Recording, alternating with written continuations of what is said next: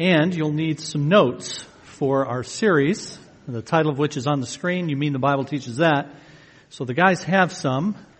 Welcome one and all to the beginning of our series that's going to cover 7 topics in 8 sessions. The first topic that we'll start today, we'll do today and next week. And then we'll have another 6 topics over the next 6 weeks. And then we'll have a Q&A session for our final time together. So we're going to spend 2 weeks on the first of these issues, which is homosexuality. And let me explain why we're spending 2 weeks. 1 week on the rest of the issues, but 2 weeks on this one. It's because this issue has burst on the scene in the last 10 years especially, and because it touches on so many areas. It touches on cultural life, it touches on political life, it touches on, as we'll see in a bit, even the military, in the psychiatric and psychological professions, and it has theological ramifications as well for the church. So it's burst on the scene in the last decade especially, touches a number of areas. It used to be the case with homosexuality that when I was very young, you would hear people say things like, look, what I do in the privacy of my bedroom is none of your business. And that was where it was. If there was anything said about it, that's what it was. This is a privacy issue. I have the right to my own privacy, and so it's really none of your business. But now, it's no longer private, but quite public. The military used to have a ban on homosexuals participating in the military, being members of the military. But then, as we'll see in the notes in a bit, that morphed into don't ask, don't tell. So that was the privacy idea. We won't ask you and you don't tell, and we'll give you a zone of privacy. But that only lasted a few years, and then it became full membership in the military. Civil unions, which were an accommodation to say health insurance and other kinds of benefits for same-sex couples could be afforded from a state perspective, civil unions have morphed into gay marriage now. So this now necessarily impinges upon everybody. This issue that was once a private issue, what I do in the privacy of my own bedroom is none of your business, is now an issue that everyone needs to confront in one way or another. It's not then just let me be, but rather it is moved to affirm who I am and what I'm doing. Now, putting aside for a moment whether or not that's a valid requirement and a valid demand, when that demand is made, valid or not, it then requires participation, response on the part of those to whom the demand is made. You're either going to affirm or you're going to try to correct. So take, for instance, a young person who is struggling with his or her identity, and in the midst of that struggle, they determine and they make the pronouncement that for gender purposes, for sexual attraction purposes, I am opposite the gender of my biological birth. And they make that pronouncement that I have same-sex attraction to their parents. In our day and age now, our schools are being told that you must affirm that in the young person. But I've talked to a number of young people who believe that when they say that, they are simply asking to be let be who they are. And you see, it's much more than that. Because they're actually imposing something upon their parents. They're actually imposing something upon those who are charged with caring for them. Now again, I'm not addressing how those people should do that or how those people should respond. I'm simply making the point that when someone makes that claim, it is not simply a private claim anymore. You're now requiring something. You're now requiring a response from other people.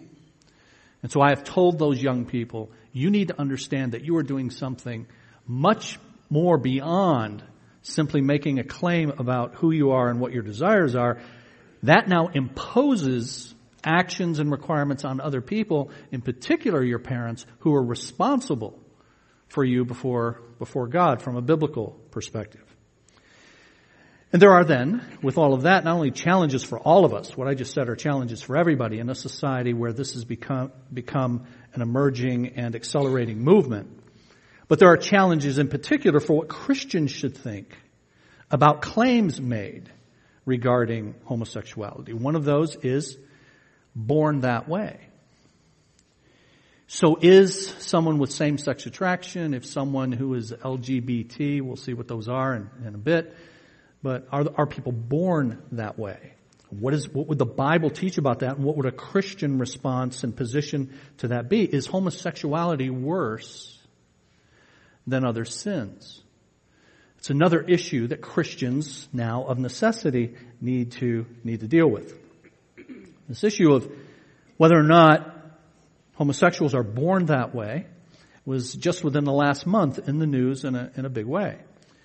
Because one of the Democratic presidential candidates, the mayor of South Bend, Indiana, Pete Buttigieg, is openly gay and is married to a man and called out Vice President Mike Pence. And Mike Pence has gone on record over the years as being opposed to gay marriage and so on. And he said to Pence, quote, "Your problem is with my Creator." So he's making the claim, and again, I'm not evaluating the claim. I'm just saying that's the claim that's being made. I'll evaluate it later. But that's the claim that's being made, is that I was made this way. I was made by God this way. So if you've got a problem then with that, your problem is not with me, your problem is with my Creator. I was born that way. I'm told that Lady Gaga has a song called Born That Way. The lady has spoken. What more can be said? We'll see.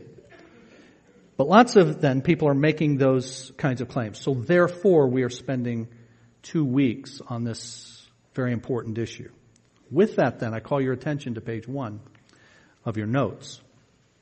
On these first couple of pages, we'll see how some of this has arisen and some of the effects that it's had, and thus some of the challenges that it presents. American Bible-believing churches are facing a challenge that has arisen swiftly and forcefully in several secular arenas: psychiatric, the political, and the legal. And over these next 2 pages, I'll go over all 3 of those. While a few have long asserted that homosexual behavior should be regarded as normal and that federal civil rights protection should be afforded lesbian, gay, bisexual, transgender, queer, and that's not used as a pejorative, that's actually a term that some homosexuals use of themselves, and then intersex as well. Intersex has to do with a deformity, so that there's confusion about biologically what the person is. So, civil rights protection should be afforded lesbian, gay, bisexual, transgender, queer, and intersex persons. Acceptance by wide swaths of society has come very slowly over a few decades, but it's gained stunning momentum in just the last few years. The Diagnostic and Statistical Manual of Mental Disorders, that's often called the Bible of Psychiatry, defined homosexuality as a disorder or a sexual orientation disturbance as recently as 1987, but has since removed it altogether. The acceptance of homosexuality by the psychiatric profession has paved the way for its advance then in other areas. The removal of homosexuality from the psychiatric canon has undoubtedly facilitated the rights of those who identify as lesbian, gay, or bisexual. Adoption rights, same-sex marriage, and the repeal of military prohibitions would never have occurred if homosexuality continued to be seen as it was just a few decades ago. So that's in the psychiatric profession, which has had then effects on others. Middle of page 1, politically, until just a few years ago, candidates for office felt obliged to define marriage as between a man and a woman. President Obama, when he was then candidate Obama, campaigning for the White House in 2008, stated his opposition to same-sex marriage. Once elected, the administration said his views on marriage were evolving.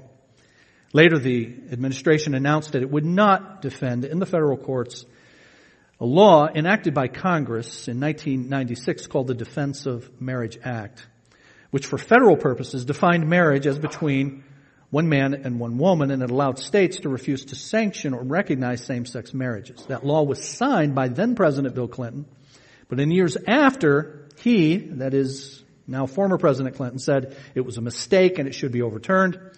When the Defense of Marriage Act was challenged in the courts, the Obama Justice Department refused to defend it. And then there's the military. For all of its history, the military had refused to enlist open homosexuals, citing problems with unit cohesiveness if enlisted men and women were forced to share a bunkhouse with someone who practices same sex. During the 1990s, Commander-in-Chief Bill Clinton ordered the policy change to don't ask, don't tell. Instead of the military asking about sexual orientation, they would no longer ask at all, but still reserve the right to dismiss anyone who openly identified. That policy lasted through the administration of George W. Bush until the election of Barack Obama, who changed the military's policy to, for the first time in history, allow openly gay persons to gain entry into the nation's armed services. The current president has changed that back, and so this is all in the courts now, which brings you to the legal landscape.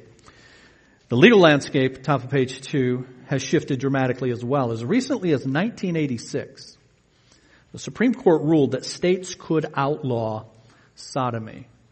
So sodomy is homosexual activity, and so named after the biblical city of Sodom, and Sodom and Gomorrah, where that was the chief sin among those cities. And states could outlaw what has come to be known for millennia, sodomy. If states could outlaw homosexual behavior, then they could obviously outlaw same-sex marriage, which all 50 states did. But in 2003, the court reversed that in a 5-4 ruling, with Justice Anthony Kennedy writing the majority opinion, setting the stage for prohibitions against same-sex marriage to be challenged. And as expected, the constitutional validity of bans to same-sex marriage was indeed challenged, winding its way through the federal courts, reaching the Supreme Court just 4 years ago. On April 28th of 2015, the court heard oral arguments in Obergefell versus Hodges, more popularly known as the same-sex marriage case. During that session, Justice Kennedy, in the oral argument, said, quote, "The definition of marriage is between one man and one woman has been with us for millennia, and it's very difficult for the court to say, oh, well, we know better."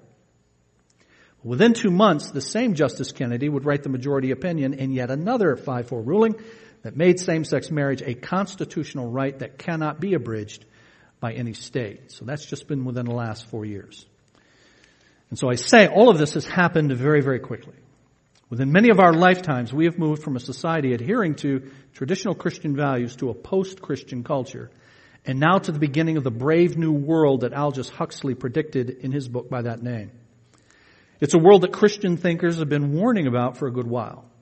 The late Christian philosopher and theologian Francis Schaeffer wrote in his seminal work, How should we then live? The rise and decline of Western thought and culture. He said this, "If there is no absolute moral standard, then one cannot say in a final sense that anything is right or wrong. By absolute, we mean that which always applies, that which provides a final or ultimate standard. There must be an absolute if there are to be morals. If there is no absolute beyond man's ideas, then there is no final appeal to judge between individuals and groups whose moral judgments conflict. We are merely left with conflicting opinions."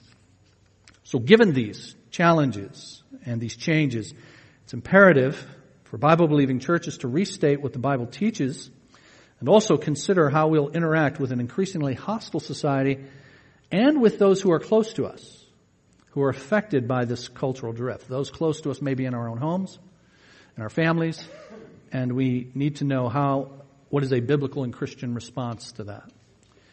So what do we mean by homosexuality? It is sexual desire for a member of the same sex, thus the word homo or same, hetero, different. So homosexual, same sex. Homosexuals seek sexual satisfaction with members of the same sex. LGBT is often used acronym that represents various manifestations, lesbian, gay, bisexual, and transgender. Lesbian refers to female homosexuals. Gay is a general term that can refer to homosexual men or women.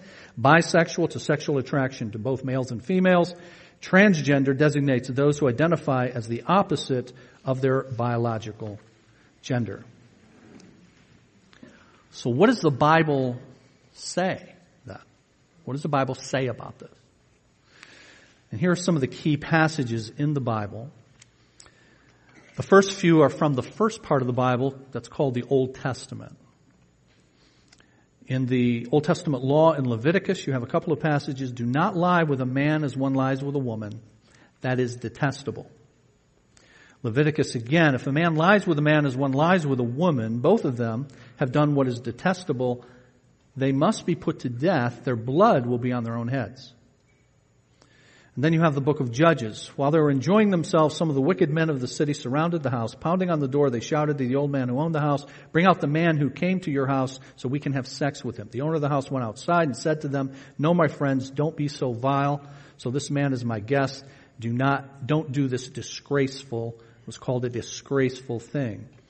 So let me just stop and talk about that. We'll go to the New Testament in a moment. But you have the first part of the Bible, and it's often quoted by people who believe the Bible to say, here's one of the ways we know that homosexuality is wrong, quoting Leviticus particularly. And the objection will be raised then, well, what about all the other parts of the first part of your Bible that you don't use anymore?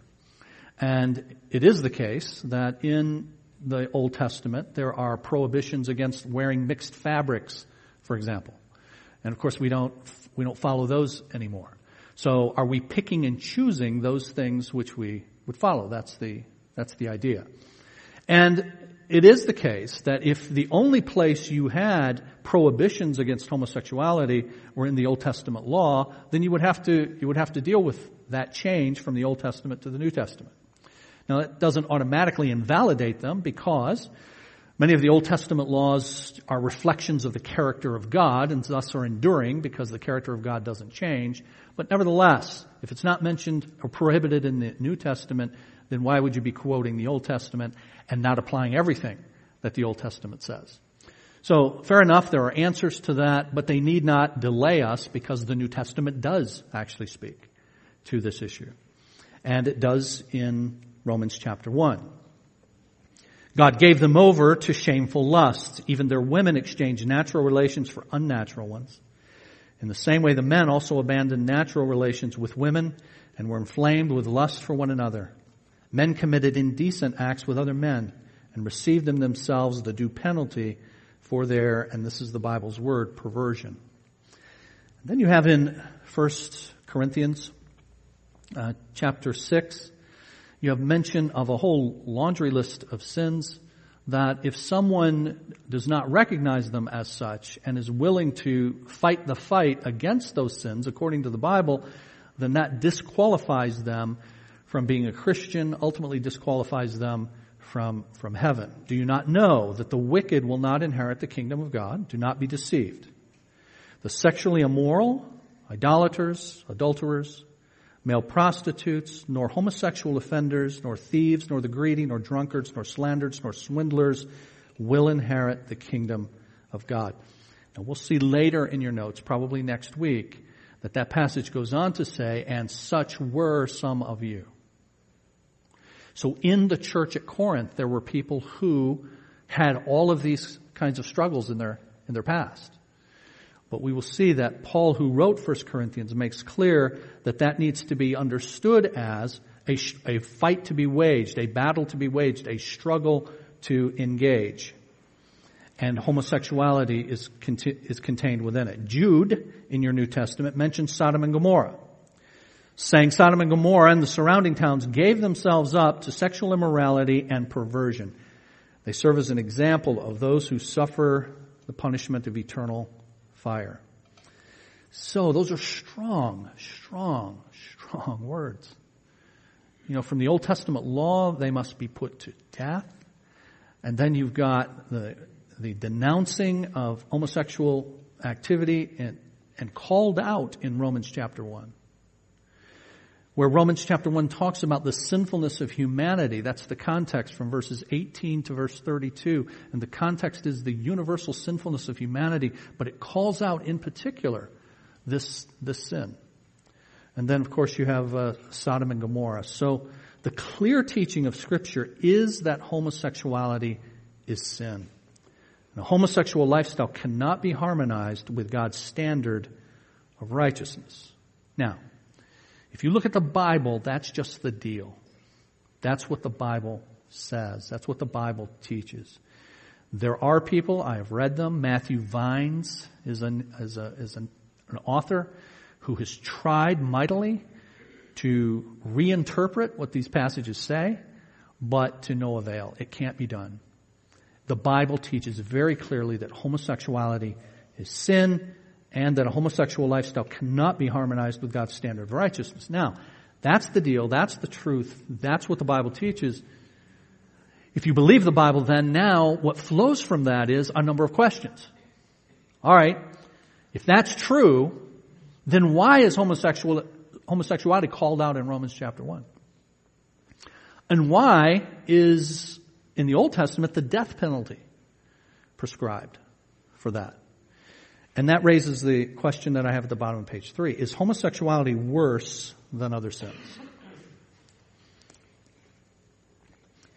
And I say there that while any type of sin, in desire or thought or word or deed or omission or commission, any type of sin, and even a single sin of any type, is enough to violate God's character and damn us.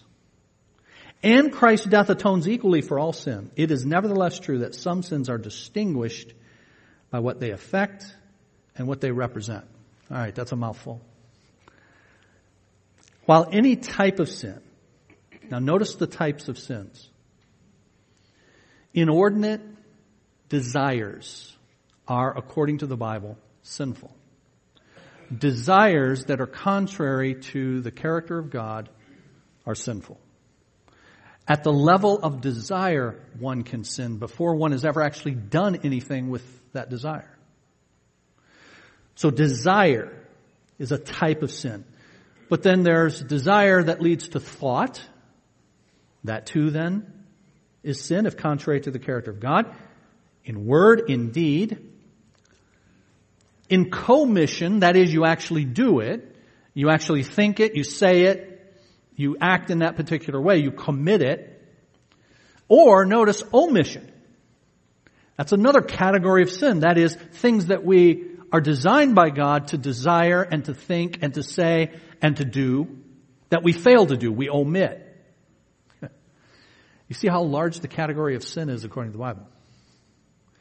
And you should be asking yourself, how can anyone survive the gaze of a holy God if that's the extent of sin, if sin is that wide? That's a very good question.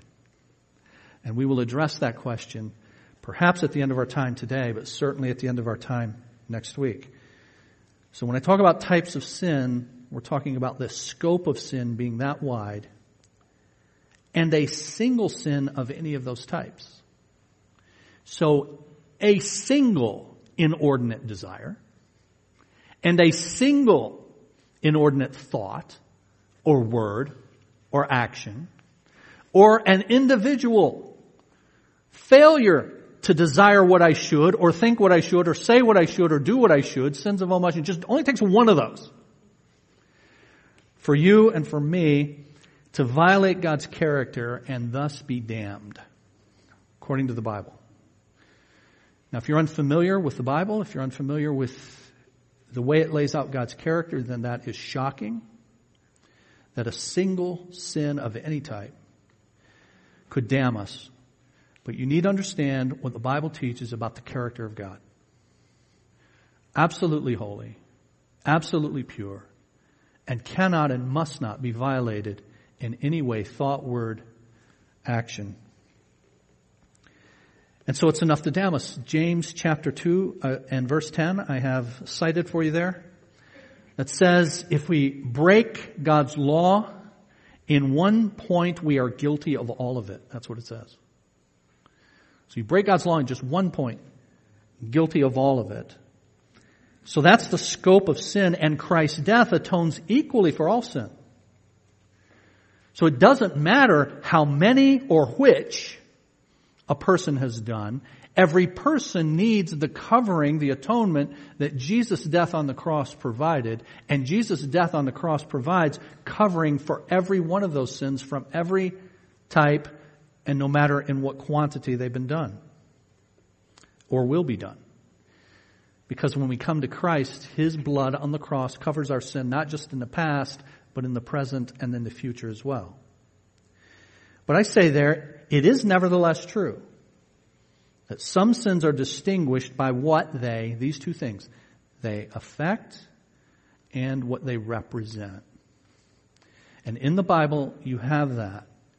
The effects, the consequences of some sins are greater than the effects and consequences of others. It's not that that sin will send you to hell quicker than some other sin. They're all equal in that regard. It's not that Christ had to die and hang on the cross longer for some sins. He died equally for all sins. It is the case that some are distinguished by their effects and by what they represent. That is, middle of that paragraph.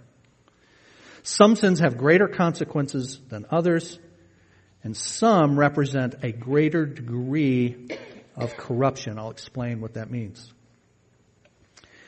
So, before we look at what the Bible says about that, you believe, and I don't know everyone here, but I will hazard that you believe that there are some offenses that are worse in terms of their effect.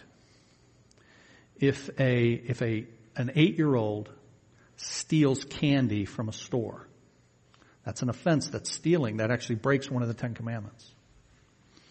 If that 8-year-old is abused sexually by an adult, those are not the same, are they?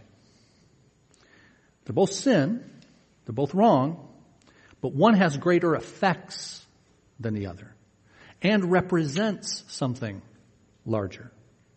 So some sins have greater consequences than others, and some represent a greater degree of corruption. For example, as we've seen, the penalty for homosexuality in the Old Testament was death, but then the question is why?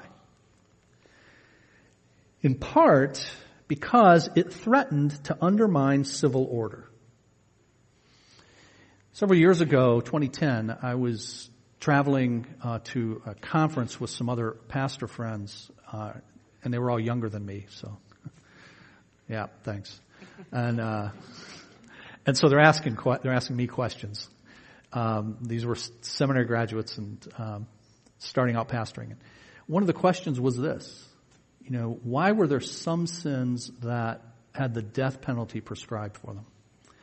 And my answer was that in the first part of your Bible, the Old Testament, many of you are familiar with that, but you know that law, God's law, even those Levitical laws, were given to a nation. God was carrying out His work in His world through a particular nation and a particular people, the Jews and the nation of Israel. And the law was given as the governing document for the nation of Israel. And God gave all kinds of protections in that law to preserve the nation. And anything that threatened to undermine civil society, to threaten the life of the nation, was something then that God would not tolerate. Was an abomination to Him. The Bible will use those kinds of terms. And if you were to categorize the sins in the first part of your Bible, where the death penalty was prescribed, they fall into just a handful, just a couple actually, of categories. And one of the main ones of those categories is the undermining of civil order. Bottom of page 3, Dr. Mark Snowberger has cataloged the capital offenses in the Old Testament, found that they fall into 4 general categories. Of those, the main horizontal offenses, that is, all sins are an offense vertically, right? Vertically is this way. So all sins are an offense from man to God. But the offenses that are an offense on the horizontal level, from person to person, are those that threaten and undermine civil order. So one reason that homosexuality then was given the death penalty in the first part of your Bible, which was not operative today, We don't have the nation of Israel. God is not accomplishing his work through the nation of Israel. And so those penalties prescribed in the law are no longer operative today. But as we've seen, that homosexuality is still a sin is said in the New Testament. Why was it given the death penalty? In part because of its effects. The consequences were greater than other sins. Top of page 4. In addition to having great consequences, homosexuality also represents a clear example of idolatry, which is ultimately this, a focus on self rather than on God. It's for this reason that Romans chapter 1, which we saw above, places homosexuality in the context of idolatry.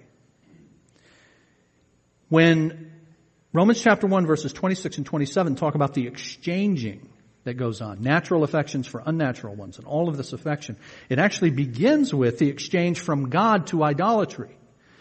Up in verse 23, they exchanged the glory of the immortal God for images. And then in verse 25, they exchanged the truth about God for a lie and worshiped and served created things rather than the Creator. And then that's all related to the now third verse that uses this word exchange. In verse 26, they exchanged the natural for the unnatural. The same Greek word that's translated in English exchanged is used throughout that passage. So homosexuality is a particularly clear representation of idolatry. Because idolatry is exchanging the glory of God for the glory of the creature. And that idolatry shows up in a number of ways, in images, but it also shows up in the way people misuse what this God has made, this God who made us in his image to reflect him back to him. So it is not that homosexuality is innately worse than other sins. It's worse in its effects, thus the penalty in the Old Testament. And it's also clearer in its representation of something that has a myriad of manifestations, namely idolatry. And it's the reason then that homosexuality is singled out in Romans chapter 1. It's the reason that homosexuality is given the penalty that it is. All right. So is it worse? Yes and no. Worse in its effects, more clear in its representation, but it, like any other sin, is enough to damn us to hell, and it, like any other sin, requires the same payment, namely the atonement of Christ on the cross. Well, that then raises another question. What are the causes of homosexual behavior? Because I started out by saying that Pete Buttigieg says to Mike Pence, your problem is with my Creator who made me this way. Many people who struggle with same-sex attraction feel that way about themselves. They say, I've always been this way. And since the earliest time I can remember, this has been the way I felt, and this is the way my attractions have gone. So I was born that way. What actually causes this? Let's look at that together. Many today have come to believe that homosexuality is a biological phenomenon. Homosexuals are simply born that way. Some point to scientific evidence that suggests that homosexuals have different brain biology than do heterosexuals.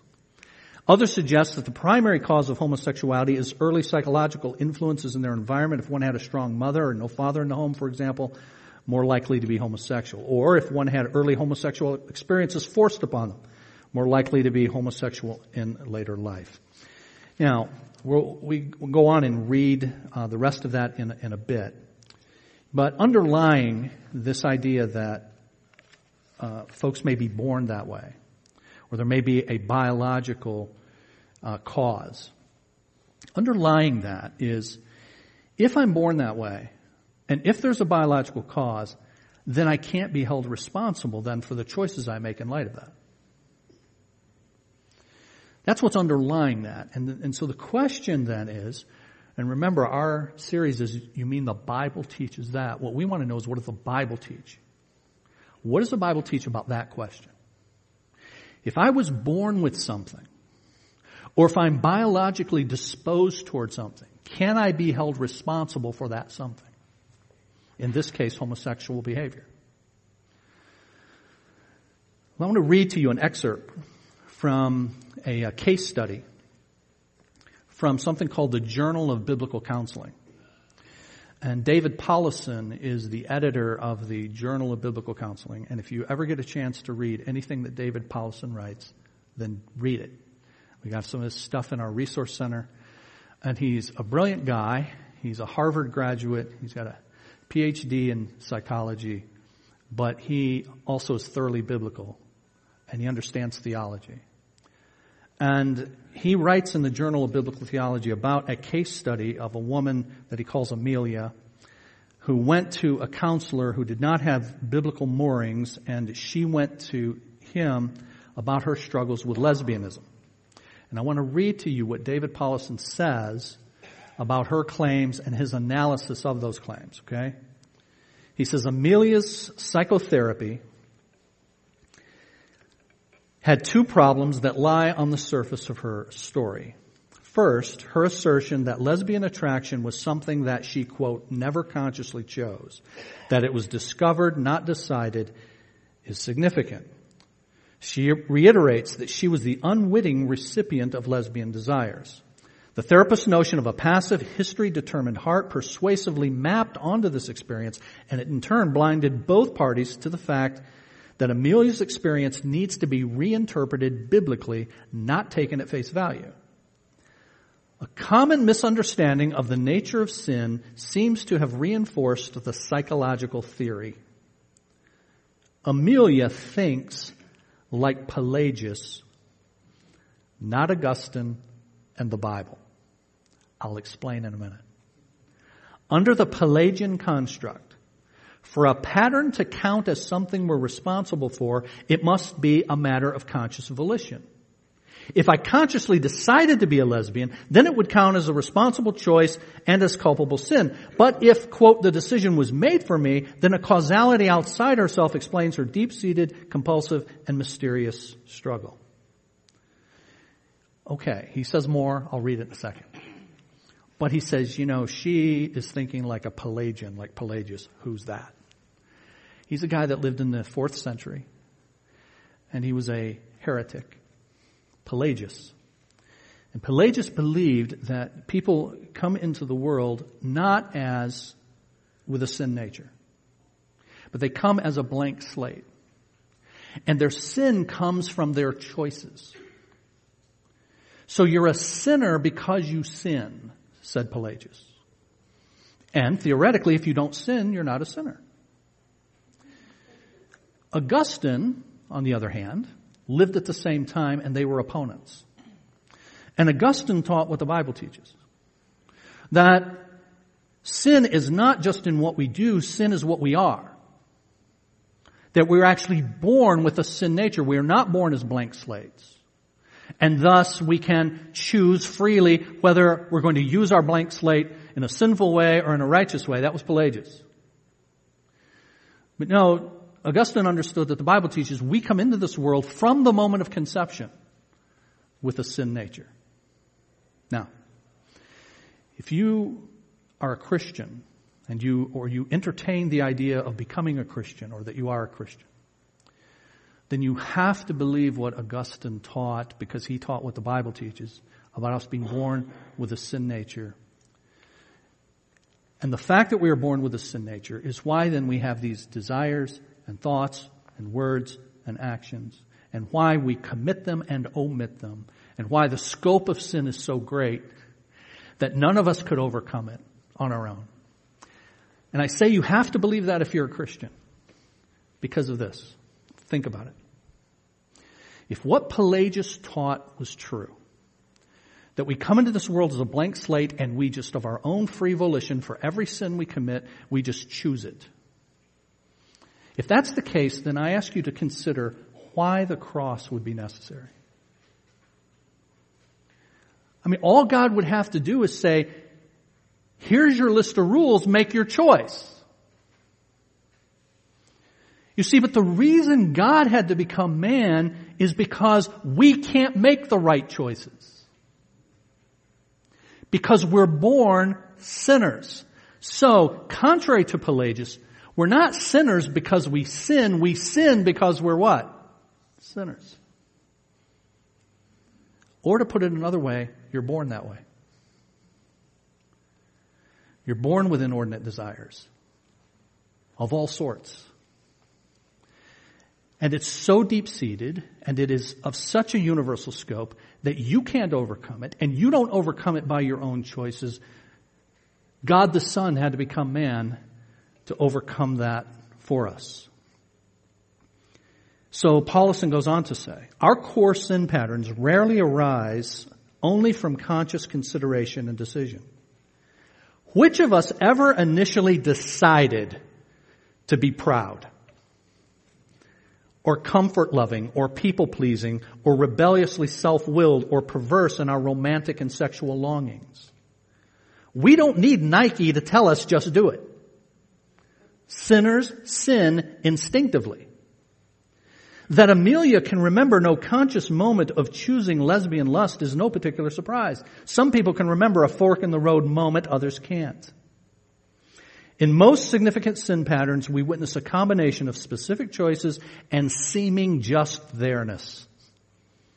As Amelia's self-knowledge deepens, what now sounds like who me and why me will become yes me.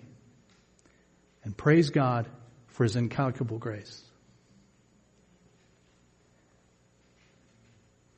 That when someone recognizes that I came into this world with disordered desires of all stripes, and they manifest themselves in a myriad of ways.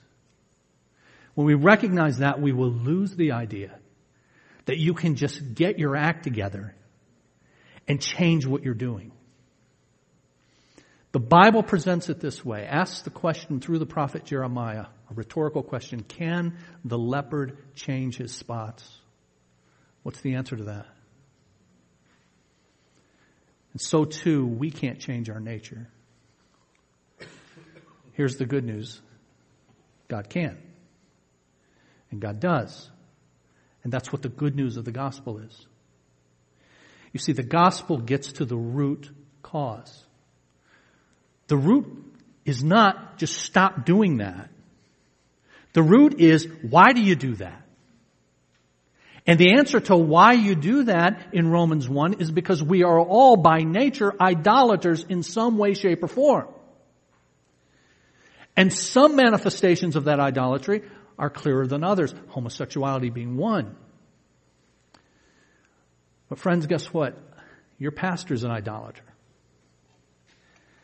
A saved idolater, a converted idolater, and still a struggling idolater. Did you know that?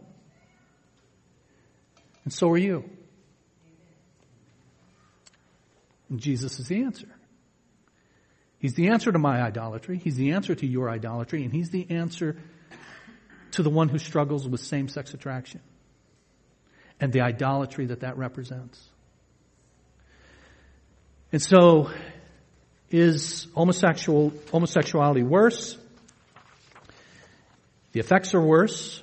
It's a clearer representation than some sins. Where does it come from? It comes from the same place all sin comes from, namely from our desires with which we come into this world with a sin nature. Back to page 4 then. You see in the middle of that page the 2 bullet points. It is true that both biology and environment influence behavior, but the Bible presents another fact, namely our sin nature. The Bible teaches that all sin flows from a depraved heart. Man's inner control center of the heart is wicked, deceitful, and morally corrupt. A sinful environment can have great influence upon one's actions, and the Bible repeatedly then urges us to stay away from evil people and ideas. Therefore, the Bible teaches that homosexuality, like all sin, is the result of a corrupt heart working in combination with evil influences. The ultimate cause is the sinfulness of man, but psychology and environment also play a role. While it has not been conclusively proven that a tendency toward homosexual desire is genetic or that homosexuals are, quote, born that way, the Bible's clear that we are all born sinners. From man's sinful nature flows sinful appetites that he spends his entire life trying to satisfy. Sometimes the combination of depravity and environment moves man to lying, stealing, gossip, murder. Sometimes the combination moves man to a homosexual lifestyle.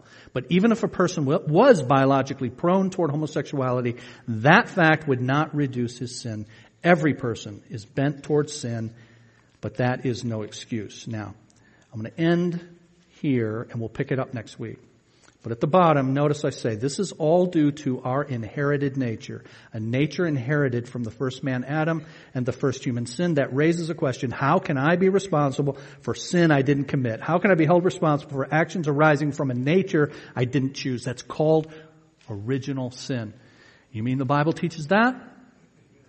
We're going to look at what the Bible teaches about that and then how that affects homosexuality and other questions related to this important issue. We'll do that next week. Now, on the back cover of your notes, there are some events that are coming up. Some of those are this week, so I just call your attention to that. And then, guys, do we have the screen with the welcome?